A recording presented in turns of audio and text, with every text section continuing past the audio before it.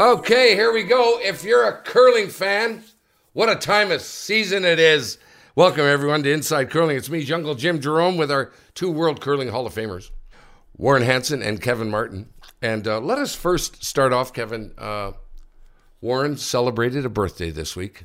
I saw it on Facebook, and I told him I wouldn't do this, but I'm going to do it. Yeah, that's like telling a dog not to cross the road. Why did you do that, Warren? Why did you do that? Jim, let's keep that between you and I. Okay, and the good listener, Warren, the big 8-0 this past week. Happy birthday, my man. It's good to have you aboard. Happy birthday. I'll tell you what, fellas, before we start, I knew it would be a bit of an issue because I dropped my camera into my cup of coffee. And it was nothing but net. It's not like it hit the rim and when it just swooshed right to the bottom, but I fixed her all up. This is the week of the Scotties. We're going to talk about a lot of things. We appreciate all our sponsors, Sports Interaction, who brings you what's happening around the curling world. Nestle Boost, the sponsor of Mailbag. Coyote Tractor brings you Hot Rock Topics. And Goldline brings you In the House. Lots to talk about the Scotties. Tournament of Hearts is underway in Kamloops. We got to check in there. Also, a national championship in Switzerland was concluded this past week. Let's see who won there. Scotty started Friday. Instantly, there was a problem. Oh, no. Not on the ice, but on the airways. No one in the USA would be able to access the Scotties or the Briers on television or streaming. So what's up with that they can't watch it anymore? Hot Rock Topics. We interviewed Reed Carruthers last week. He suggested that perhaps they might even increase the number of teams in the Scotties and Briers and not stop at 18, go to 20 or more. We're going to dig into that a little further. Mailbag.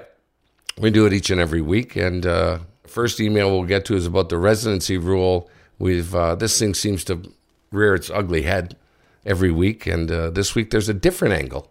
So we're going to talk about that. In the house, Joan McCusker, Olympic gold medalist with Sandra Schmirler, now color commentator, of course, is at the Scotties in Kamloops, and we're going to talk to her. And yesterday, I think, was Sandra Schmirler Day. I was watching a couple of draws, and my guess is they got to well over $500,000. Last I checked, it was $460,000 or something. Actually, I think it was well over 800,000. Is that right? Yes. Curling fans unite, way to go. What a beautiful gesture by everyone, and congratulations to all those who donated to the Sandra Schmirler Day yesterday at the Scotties. Okay, here we go. What's happening around the curling world, brought to you by Sports Interaction. You want to bet? You can do it at Sports Interaction. Get in on the action and make a play at Sports Interaction. You got to be 19 years or older to play, and Ontario only, and please play responsibly. So, Kevin, the Scotties, happening right now. This is Monday as we record, and it's going to go on all week. Okay, Martino, what do you think so far? Well, Jimmy, I think everything's kind of going along as expected. I think there's a few upsets here and there. I saw some great messages on Twitter when Territories playing against Ontario, and Territories were just curling great. And I saw some, is Rizzo going to miss? And then about a half hour later, apparently, no, she is not. So then that's who's throwing skip rocks for the Territories when they beat Rachel Holman's terrific team. So that was a big win. So I would say Team Galusha out of the Territories is kind of the big story so far. Playing great, sitting at 2-1 on top of Pool B. So just fantastic for them. Pool A, you've got Einarson undefeated, Laws, Black, and Grandy kind of running away. Those four, we expected that. 3-0 for Einarson, 2-1 for the rest. You got Jones coming back strong. She lost her opener. And McCarville, Scheidegger doing well also. So kind of expected. Warren, I was going to ask you one thing about in Kamloops. It looks to be a fair bit frosty, the ice. And we played a lot of Canada Cups there over the years. And a Brier, actually, in the late 90s. I don't remember that being the case. What do you remember of those events when it comes to the with frost? Because it seems to be late in the game going wide's a little tough. Yes, there is something going on. There's a lot of shots being missed, sort of out of the blue. I've talked to some people up there. I'm saying to them, is there something going on with ice or rocks? And they don't seem to think so. Yet we're seeming to see some strange things happening. So I guess as time goes on, interesting when we talk to Joan here later, what her observation is. But, I'm watching how some of those things are happening, and the release of the rock seems to be very critical. They're very release sensitive, which usually indicates a rock that's got a pretty sharp edge on it. So maybe at this point those rocks were sandpapered before they started. Maybe they haven't just worn in enough yet that they're not really release sensitive. On the right surface, that can be a bigger problem than it can with others. But something is not quite right, because you're seeing players miss relatively simple shots and they look puzzled. And so when you see a puzzled look on their face, they're going like, what happened? So something's going on. Yeah, it might be just more of the line or the path, because you saw Jennifer Jones missing draws by a long ways, but then down a path where she knew it, right on the button. But other areas of the ice going right through the rings, or way short, or whatever the case may be. So anyway, it'd be interesting to watch going forward. To your point, maybe things will settle out. Hopefully it does. I know the Einarson game I was watching, I think she played wild card 1. Both of them missed them in the late end ninth. And usually, Kev, when you did that, we would see you rip into your sweepers or something, but you didn't see that, and so I totally get what you're saying, more than that. I think, and Kevin, that they were kind of rolling their eyes, and I might have heard a little the ice thing from them. So, okay, Warren, picks. All right. I think, before you do it, I think I might have picked that team from Northwest Territories. Well, Jim, we'll get into that really quickly here. And so far, I am pretty impressed with your foresight here on your selection. So in Pool A, we all picked Einarson. So we're winners there. And interesting enough, we all picked Laws. So we've got all three of us have 2 correct. Now when we get down to the third one is where things get a little different. The young team from Alberta, Skurlik, I picked them, and so far they have not done well. They've lost 2 games, but they've had some issues. Kevin picked Grandy, BC. They're doing quite well. They're at 2-1, tied for the lead. And guess what, Jim? You picked Black from Nova Scotia, and they're also at 2-1. So you two guys are doing quite well in Pool A with all 3 of your picks, and I've got one horse here that's limping a bit. In the Pool B, again, yes, we all picked Holman, so bingo on that one. Kevin and I picked Jones, and again, she's right up there, tied with 2-1. And then Jim picked Carrie Galusha from Northwest Territories, and she's also at 2-1. So, Jim, you made the right selection. Sounds like I'm in a tie for first. Just hang on here. We're not there yet. Oh, no. So in the third place teams in Pool B, Warren did pretty well. He picked McCarville. She's up there tied for the lead, 2-1. Kevin picked Schneidiger. She's only played 2 games, and she's 1-1. But Jim picked Walter, the young team out of Manitoba. Good selection, but they are at 1-2. But they're playing pretty good. So I think they had to get some jitters out of their system. They're still going to be around, I think, in the next few days, without question. So that's where we're sitting in our picks, and looking pretty good so far, actually. You guys better get the jitters. I'm coming after you. Okay, I'm coming after you. Thank you, Warren. Kevin, Switzerland had their national championship. Who won? Well, I'm going to shock you on the women's side. There's this Terenzzoni, Savannah team that seemed to be doing really well with Alina Petz, Carol Hovald, and Briar Schwaller. So they won 6-4. They got a big 3-ender in the third, actually, to take that game away. So champions again from Switzerland. Congratulations. In the men's, Yannick Schwaller. So him and Briar got married recently. And they got 3 in the fourth end, actually, to beat Michael Bruner's team 7-4 in the final. So that's Benoit Schwartz throwing skip stones, Yannick Schwaller, Sven Mikkel, and Pablo Lachat. They are the champs out of Swiss. So really good teams, really good representation, Jimmy. It's going to be very strong out of Switzerland coming forward in the World Championships. The cream is still rising to the top. Right? Yeah, very much so in Switzerland. Really, they've got some good depth going too. If Michael Bruner would have won, they're really strong. So there's no weakness here. Okay, since 2014, people in the U.S. have been able to view the Scotties and the Briar on ESPN3, which is a digital media channel. Through agreement with Curling Canada and TSN, the access was provided free of charge since 2014 to primarily give all of the Canadian snowbirds in the U.S. a chance to watch the Canada's national championship. In addition, the U.S. curling audience was also given an opportunity to view the Canadian championships.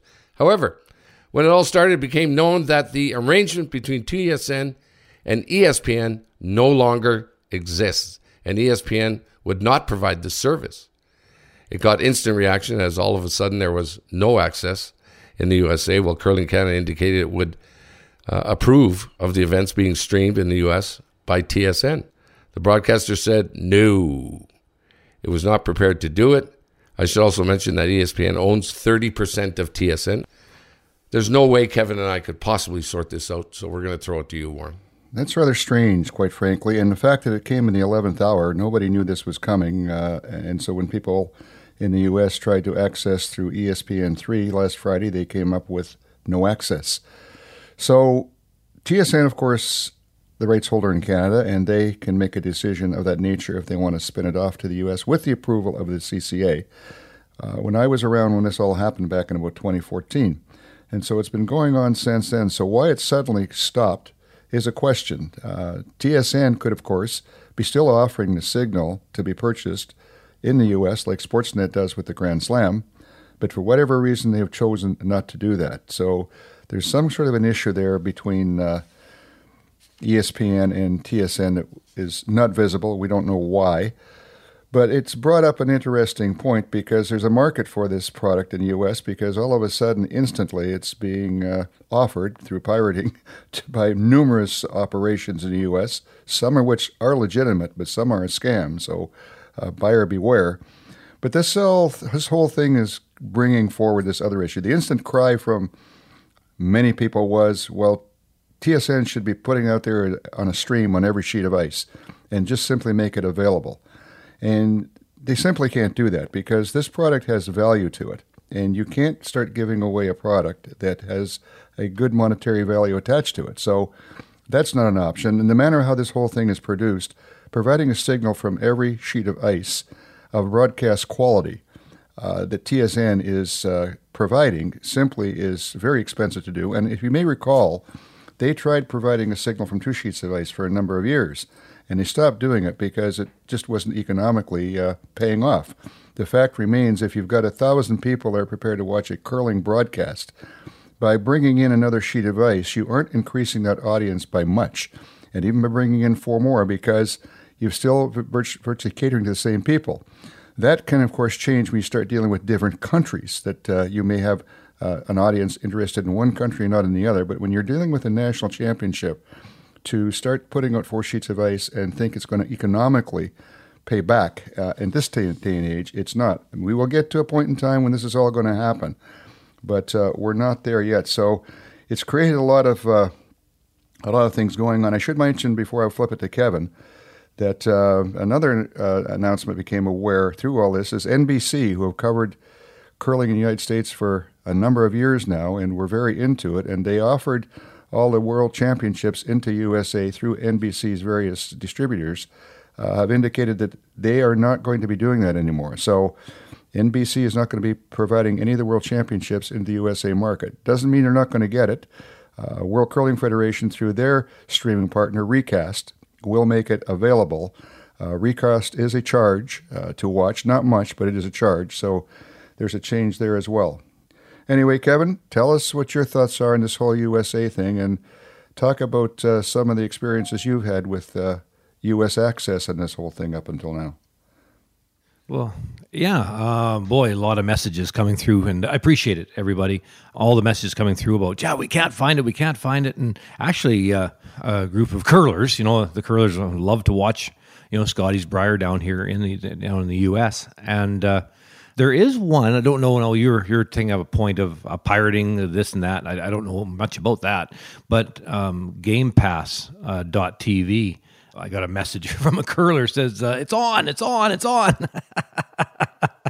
so they're able to get it in the U.S. through that. I don't know what that is, but it works, so that's good. And curling fans can view the Scotties games and probably the Briar through that. I don't know that, but definitely the Scotties is available through this Game Pass operation. So Warren, is this a case? No one ever pulls out of a broadcast if the numbers are going up from where they were, or if the money's still the same that they've been doing it. We always talk about the growth of curling is fantastic around the world. Might there be an indication here, Warren, that the numbers are too low for NBC, for example, not to do what they've been doing in the past, and ESPN? Well, there's lots going on down there. I think as far as NBC is concerned, as you may remember, on January 1st of 2022, they pulled the plug on the NBC Sports Channel. It was all of a sudden gone. And having worked with NBC through my involvement with USA Curling for a few years, their subscribers to NBCSN were pretty large, and they were growing. So is that an indication that they are moving away from the whole sports market? You see, we're going through an interesting time that these big tech companies, Apple, Google, Disney, are stepping up and they're purchasing in some cases and certainly kicking the tires and others on these major sports properties. And I had an interesting discussion with someone else here 2 days ago. And as we're sitting here today, NBC owns the rights to the Olympics in the United States up until 2032. And owning that alone is a rather strange move to drop your sports channel and is to rearranging things to some degree. They're flipping everything over to their streaming channel, Peacock. But we're still at a point in time here where you need both. Linear television is still where all the money's coming from. Streaming is growing, it's building, but the revenue stream is primarily coming from linear. So you need the combination of both, probably for God knows how many more years. You have to have your foot in both pools. And to strictly go one way or the other, and also because it's age specific. Older people are in cable. The people under 35, they're strictly in streaming. So if you aren't in both pools, you're also losing part of the market. But anyway, the rumor I heard that NBC may be looking at trying to wheel their Olympic contract over to one of the big tech operations. Maybe Disney, maybe Apple. Interesting, I mean, Disney's in it big time. They own the United States rights to the NHL. And of course, they also own ESPN. So who knows where things are going forward. But I also found it interesting that ESPN and the NHL have also partnered with, I believe, the Turner Network in the United States. So that's their linear television connection that they're dealing all this stuff through. So it's complicated. Who knows what's going on in high places with all this stuff. But there are some changes on the move. Am I going to have to get out my wire coat hanger and attach it to my TV to try and figure out where I'm getting my... I just heard this week, I was listening, a major network in Canada, they were interviewing a young lady from there, and she said that in the next 10 years, it will all be digital.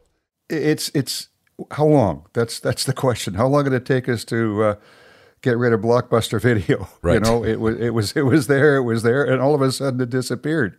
So as this move takes place, and you know, the other question is, will cable television ever completely disappear? Because there may be a market there for it to make it profitable still for many, many years ahead. So who knows? Maybe it'll be 5 years. Maybe it'll be 15 years. But we do know one thing for sure. There is a change that is taking place, and it is causing a lot of confusion in the market, without question. God, I remember the videos from Blockbuster, and everyone would, get it back. There's going to be a penalty. Get it back. Someone return the video. Anyway, lots happening there. So let's stay tuned, and we'll try and bring everyone up to speed as that develops more. So that's what's happening around the curling world this week. Hot Rock Topics brought to you by Coyote Tractor. If you have work to do, Coyote has the tractors, UTVs, and ZTRs to do it. We dig dirt. We had Reed Carruthers on last week. He was talking about the structure of the Scotties and the Brier going forward. And Reed, not like everybody, thinks possibly even more teams might be included. So it might move to 20 teams, which would include the 14 provinces and territories, and maybe 6 more to possibly include the top U25 team in that number. Kev, what do you think? We hear from you every once in a while on this, but what are your thoughts? Yeah, isn't this something that everybody talks about all the time? How should things progress? Well, I think the first thing has to be decided is the Brier and Scotties, is that going to be the mechanism to send our team to the Worlds? Is that going to continue to be the case? If it is the case, if that's how it's going to be going forward and not through some other event in Canada, then you probably have to limit the number of teams and make sure that your top 6 or 8 women's teams and men's teams in Canada are in the national championship no matter what. And there's no need to go to that many teams. The purpose is to get a team for the World Championships. Okay. If it's not, though, Jim, if it ends up decide, okay, we're going to have a separate event, kind of like the Canada Cup used to be. We're going to have a separate event. Those teams are going to the Worlds. Then I think expanding the Canadian Amateur Championship makes a lot of sense. And sure, 20 teams, 24 teams would be great, and try to get more and more young teams in, the U25 champs, sure, and bring them in. And maybe the winner of that championship gets one spot in the not named yet championship that sends our teams to the Worlds. Kind of depends what in the crystal ball is decided as to how our teams are going to be named as the national team. That's the important thing, Jim. They need to decide that. Once that's decided, then you can go down the road of how many teams and how to make up the event. Because it can be truly regional if it's not how our national team is actually chosen. There's no problem. You can have 20, 24 teams and make sure you get a lot of young teams in so they can sharpen their teeth on a big event, and that would be wonderful. Mm-hmm. Warren, what do you say to all of that?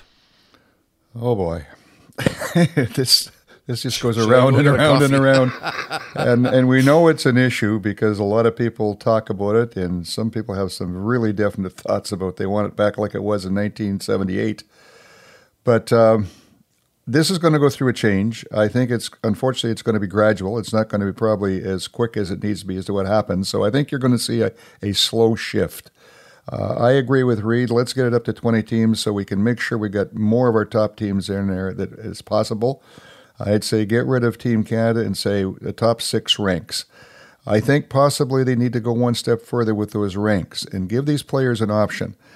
If you want to go the route of finishing in the top 5 or 6 on the Canadian team ranking system, which will automatically put you in the Brier and the Scotties, and that will be named before all these playoffs provincially start.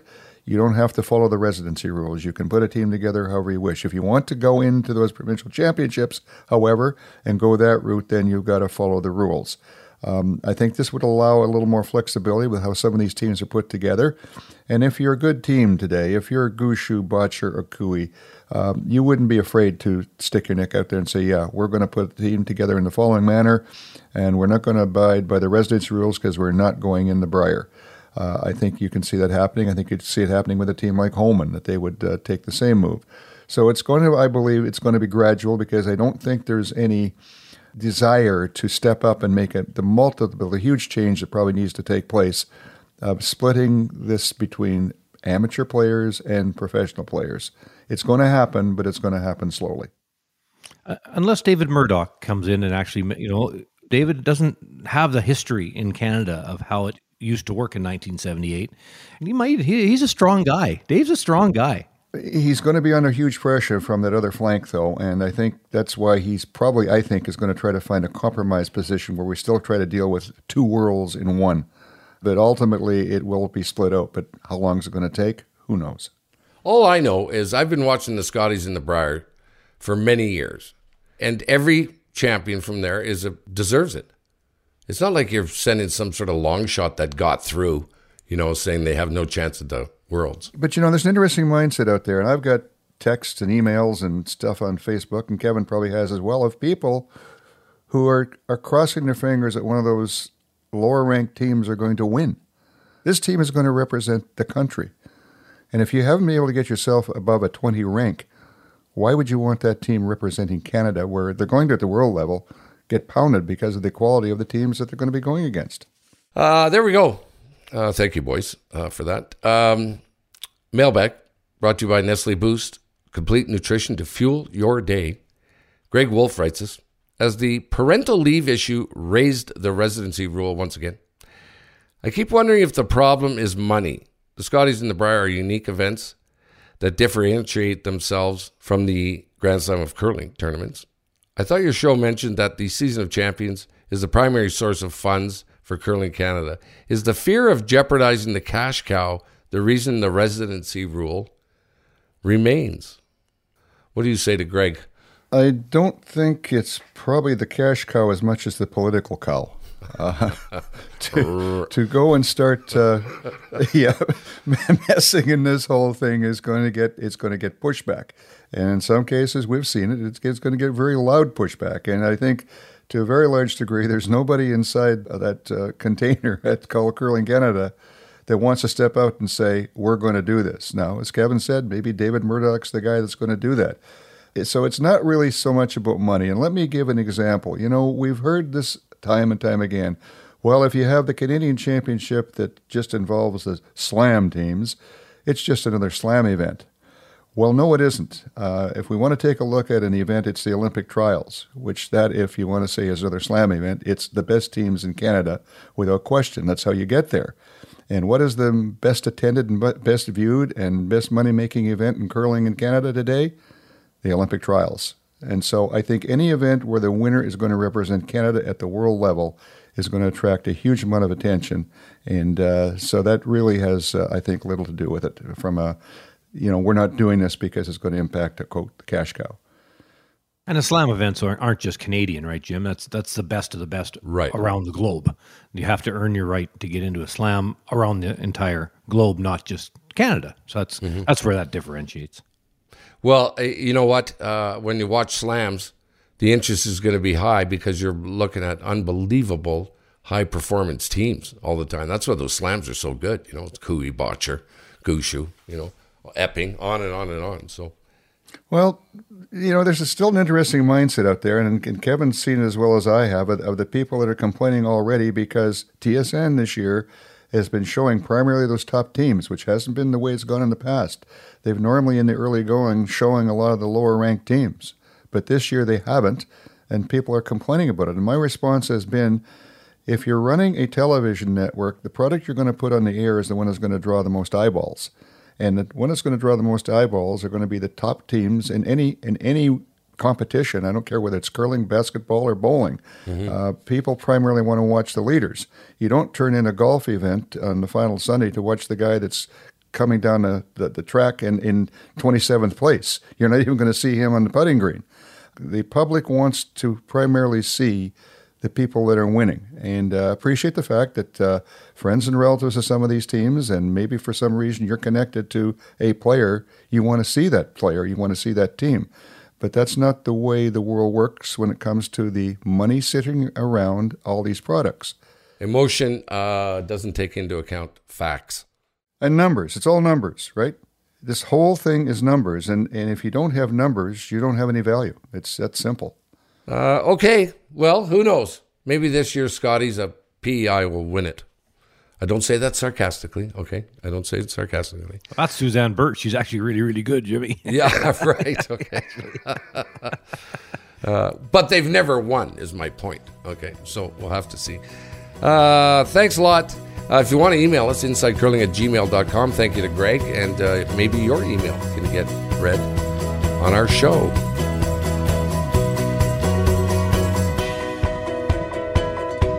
Listen to the Inside Curling podcast ad-free on Amazon Music, included with Prime.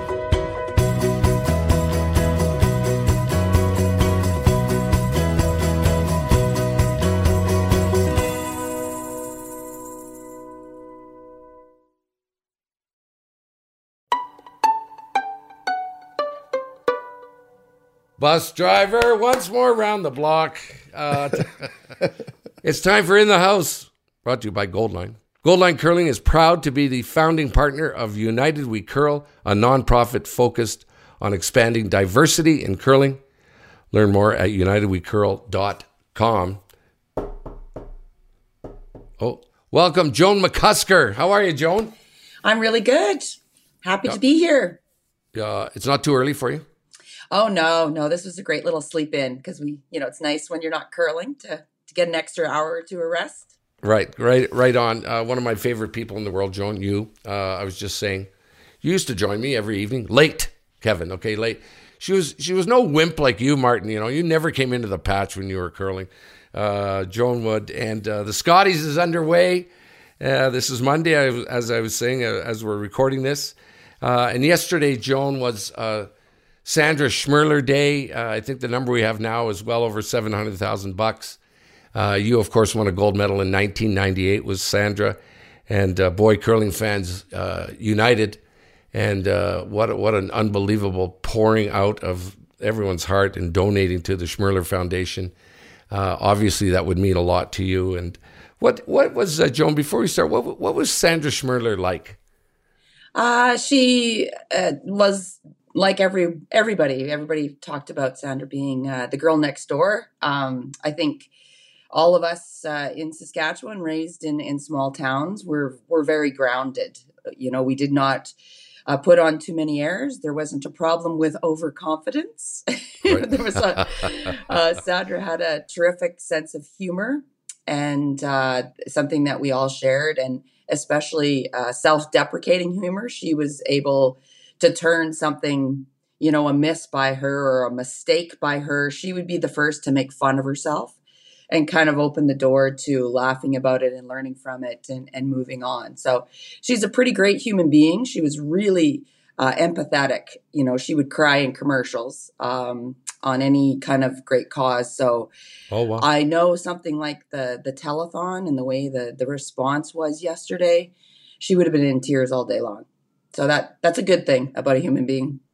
Well, and so cool that it lives on, right? That it wasn't just a couple of years Absolutely. after. And It was a long time ago, and part of the beauty of the Schmirler Foundation is not only creating this terrific cause for babies born too soon, too small, or too sick, but also keeping her legacy alive. Like those memories and those shots, whenever we replay those and see Sandra making those shots and see us coming home with the gold medal, just it keeps that memory going for all of us. speaking of memory, 1998, by the way, let's do the math. And the Olympics were probably in February. That's 25 years ago. Congratulations. Thanks. The anniversary was Wednesday, just a few days ago, and we saw it coming. And so Jan, Marcy, and I had a little celebration supper and tried to mark the occasion and have some plans for some future celebrations as well. Cool. Joan, when you're not commentating now with Kevin at the Grand Slams, you are coaching, and you're coaching Shy Diggers' team. That's why you're at the Scotties. Tell us how your team is doing and what you think so far. Well, we've only had 2 games in. We had a bye early in the round robin. Everyone gets one, so ours was early, and so we are 1-1. We lost to Northern Ontario yesterday, and we're looking forward to getting back on the ice this afternoon. My team is very good. They're very strong. This is a new team. Jesse and Casey, the sisters, picked up Kate Cameron and Taylor McDonald from Laura Walker's team last year. So it very much was a 2-2 team. And for a first year has really, really looking very good. So I'm excited for us to get back on the ice. We did not read the ice very well yesterday. It was tricky, and I know we could do a better job with the next job. Good job, Kevin. Well, yeah, let's talk about that for a second, Joan, because I've heard a little bit of frost happening, and just some draws by really, really good curlers missed by a long ways. not just missing the 4-foot by a little, but actually, missing the house by 5 or 6 feet, which is really uncommon for some of the great curlers. I guess let's talk about that first, a little bit of the ice, but then I want to get into who plays who, like when you play certain teams and how you prepare yourself strategically so you don't have to draw against 4 or 5 against a team that maybe you should beat quite easily.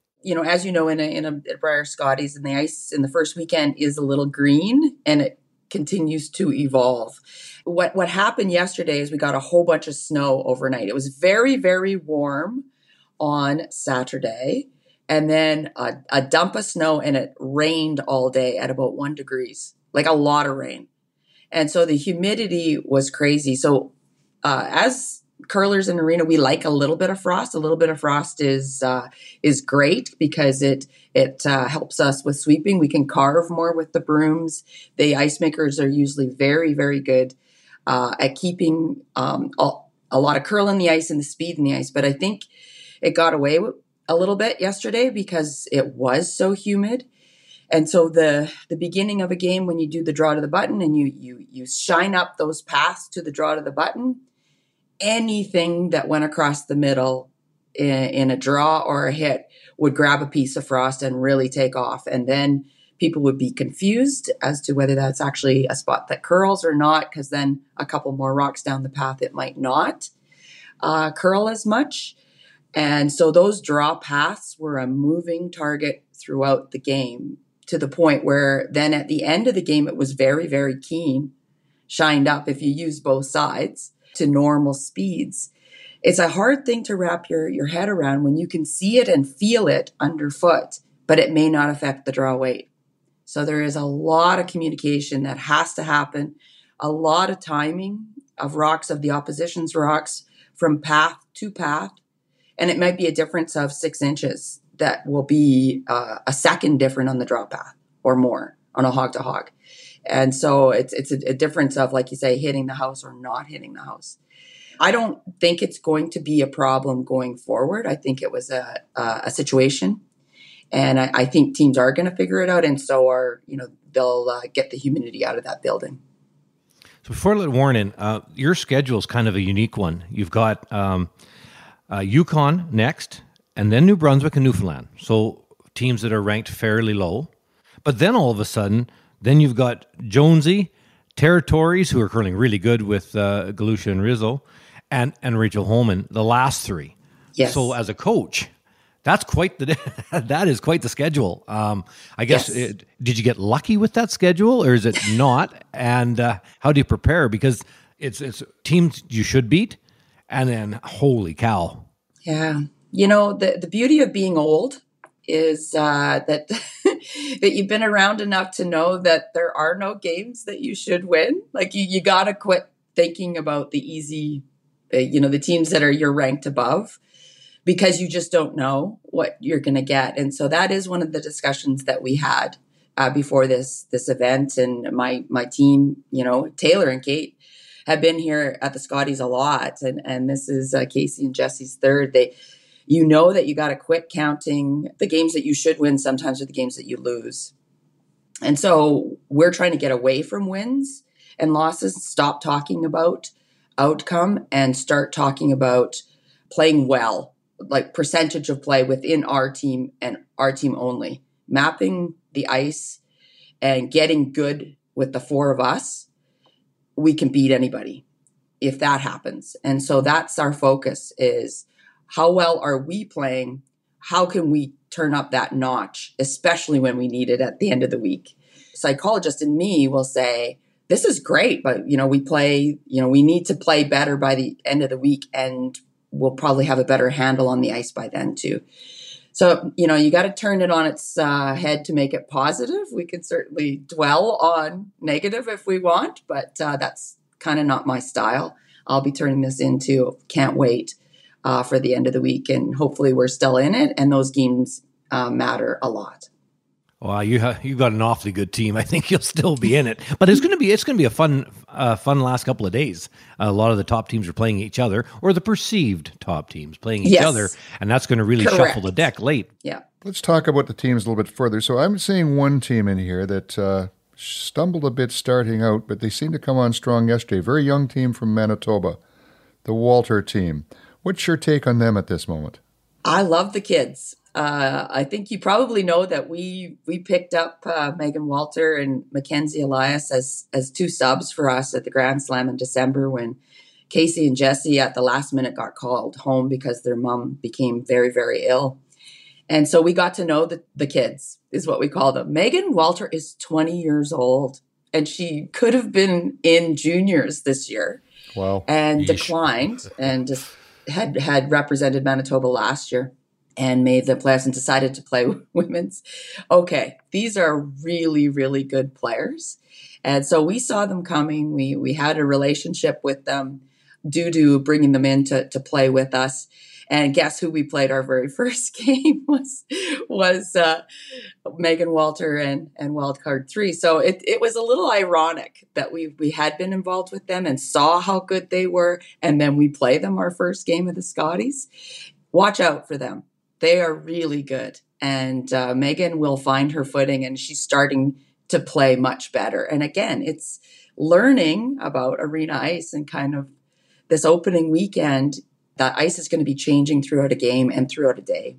So this is a good example of, I think, important that these wildcard teams exist, particularly in a province like Manitoba with so much depth in women's curling, that we are getting one of these really good young teams for the future on the ice, and they're getting some experience. So it sounds like it's a good thing overall.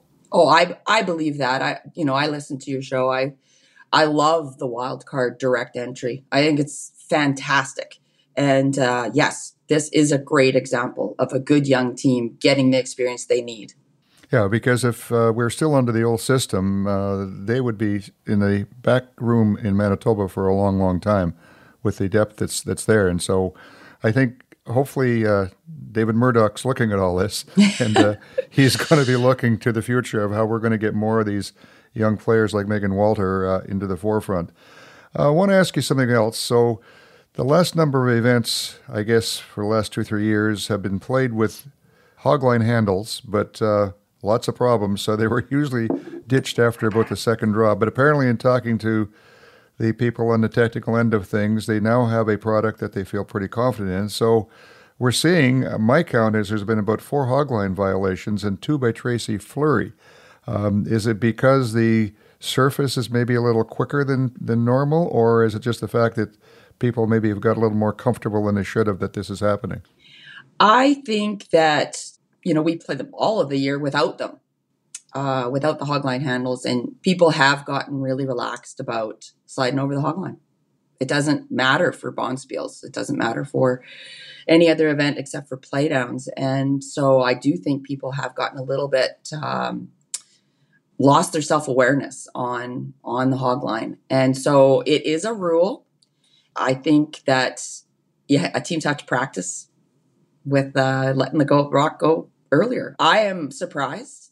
Tracy Fleury was not someone that I thought was close all the time, but apparently she is. So it's a habit, especially on ice that's really fast. You kick out really hard and you got to hang on to that rock for a long time to slow down. I don't think there's anything wrong with the handles. I do think there's a lack of practice in letting go of the rock in time. Is there something you can do, Joan, in practice to try to get ready for that? Like, I'm trying to think of myself, you're out at a practice and you're throwing rocks with your team. Warren and I actually talked about this a few minutes ago. It's hard to tell with the naked eye. Did I release that thing or not in time? You can't have those type of handles at your practice facility. Right. What do you do? It's the total eyeball. As a coach, I'd be like, that's really close. I'd be standing on the hog line. I don't, Kevin, in the old days, didn't we used to do that? Stand on the hog line and go, oh, that guy's really, really close. And that was before the handles, the electronic handles came in. I think it is a self-awareness thing. It's a big surprise when it happens. And you're going into it, whether you like it or not, you have to play with them. So it is a self-awareness and something you have to work on before you get here. Joan, you had mentioned about the ice. Obviously, it's an issue, as everyone's pointed out.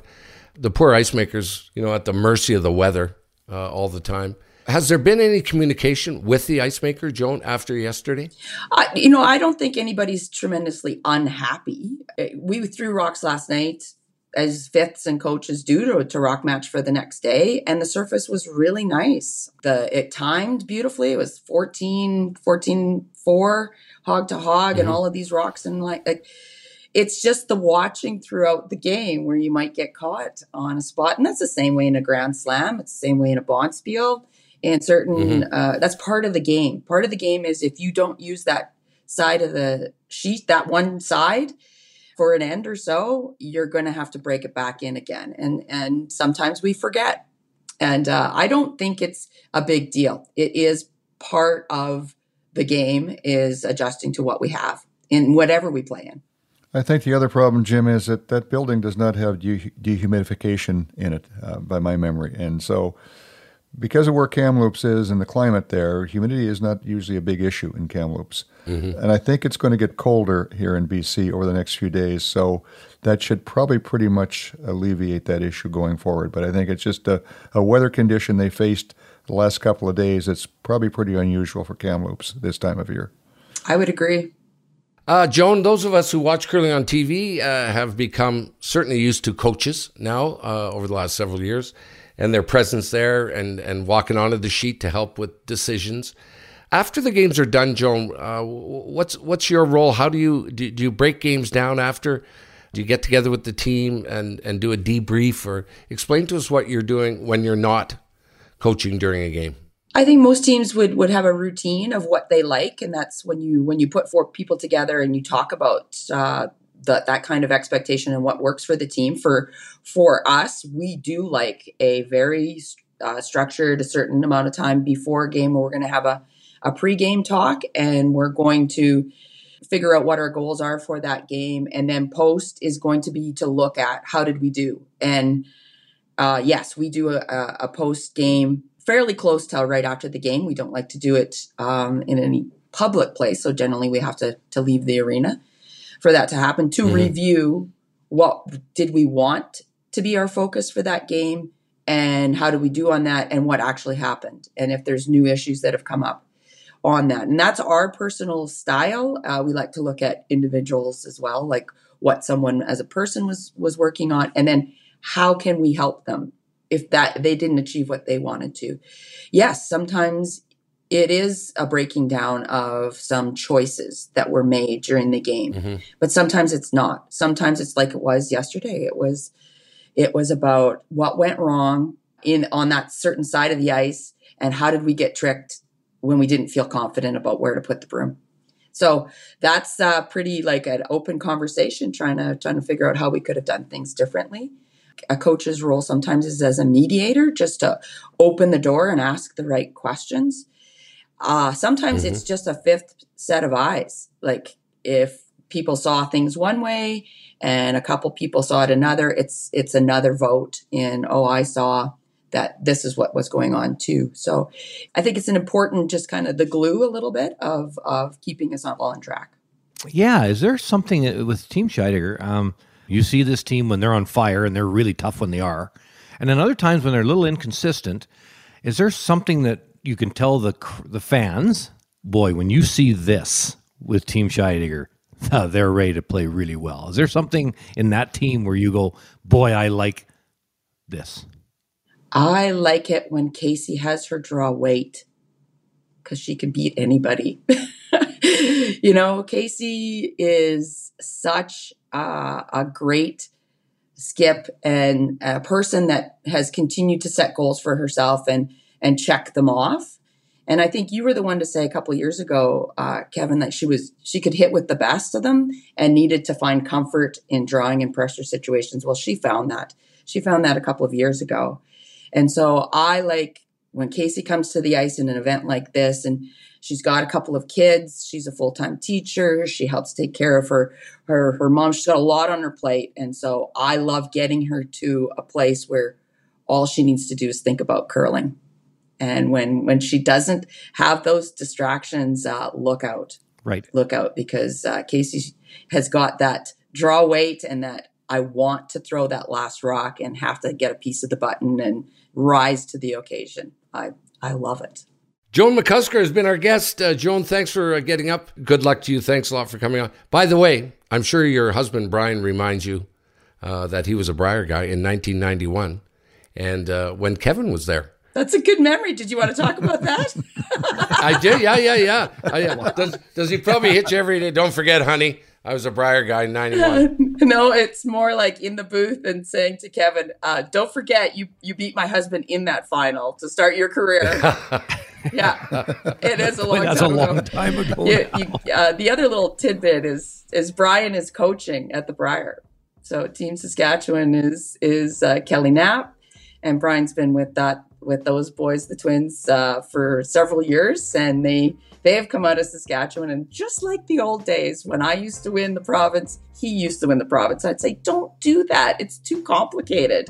Right. Pick a different year. But yeah, he's off to the Briar as well. Cool. Joan McCusker, 1998 gold medalist at the Olympics with Sandra Schmirler. It was a great day yesterday for her and her foundation. Joan, we really appreciate you coming on, and Scheidegger will do well having you as a coach, and good luck the rest of the week. Thanks very much, Jimmy. It's a pleasure to come on, and I love watching curling, and so it's great to have a front row seat. See you later, Joan. Thanks, Joan. Good luck. Thanks, Joan. See you guys.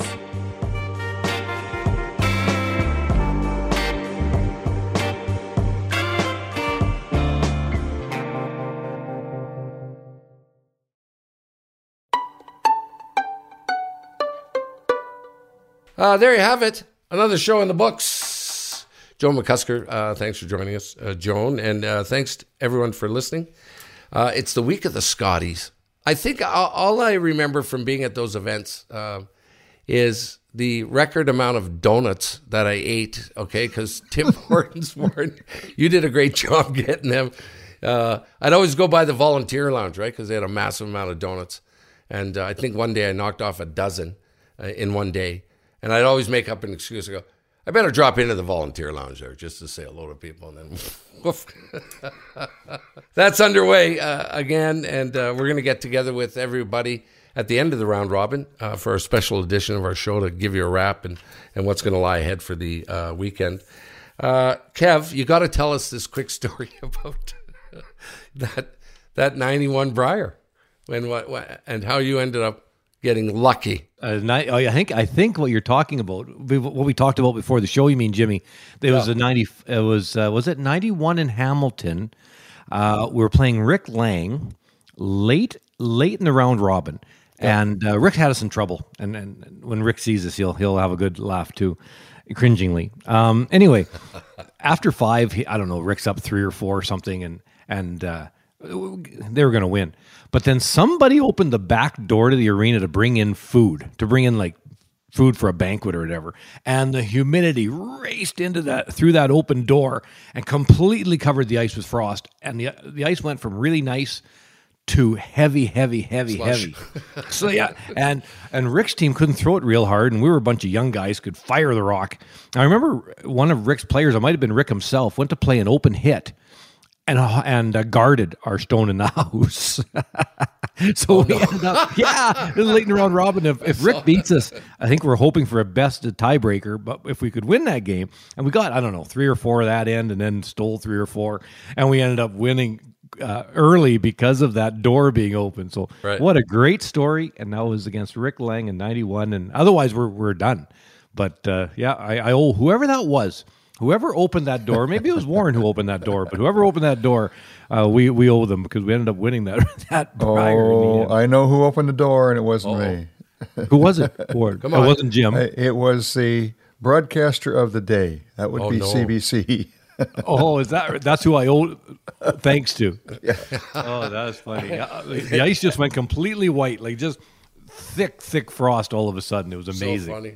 I mean, that was always the problem in those big buildings in the old days, that somebody had to be on guard at that door all the time, because depending upon where you were and what the humidity conditions were, that door would get opened during games and it could cause a major problem. And it was always fairly carefully watched, but sometimes people got away, and that was one of them.